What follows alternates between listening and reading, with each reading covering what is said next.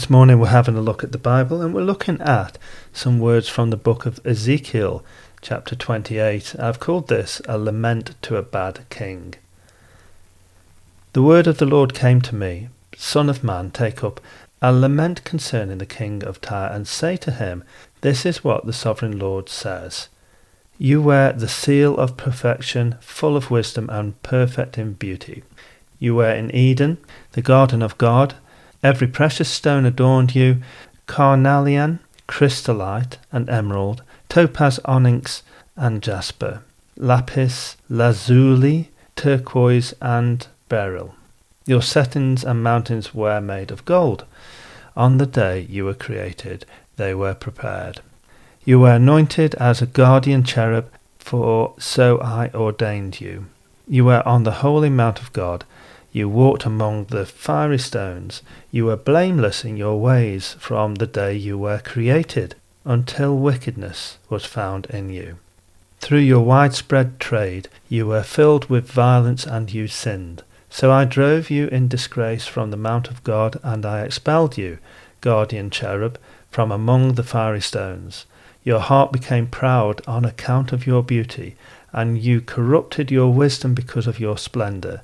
So I threw you to the earth, and made a spectacle of you before kings. By your many sins and dishonest trade you have desecrated your sanctuaries. So I made a fire come out of you, and it consumed you, and I reduced you to ashes on the ground, in the sight of all who were watching.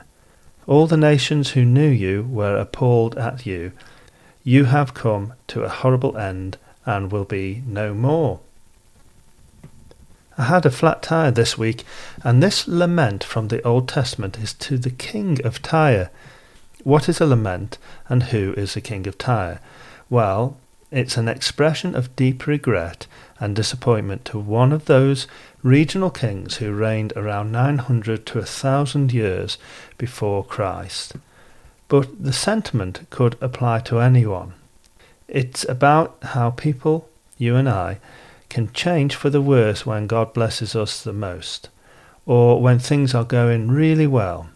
The king Hiram I was placed in God's garden in Eden. He was sealed with perfection, full of wisdom and perfect in beauty, adorned or dressed with every precious stone set in gold. He was anointed as a guardian cherub and ordained by God. He was blameless in all his ways until wickedness found him. And then God said, you sinned. Your heart became proud because of your beauty, and your wisdom was corrupted because of your splendor. Because of your many sins and dishonest trade, you have desecrated your sanctuaries. In other words, it was all going well. Then the king started taking God for granted and did things his own way instead of the right way, being corrupt and dishonest rather than trusting God.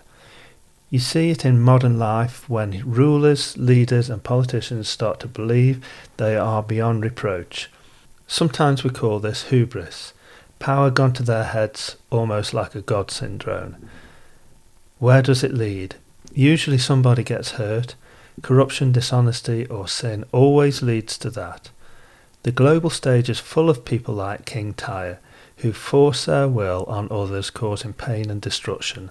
Perhaps God's final words to the king would be apt for certain rulers today. Verse 19 says, all the nations who knew you are appalled at you. You have come to a horrible end and will be no more.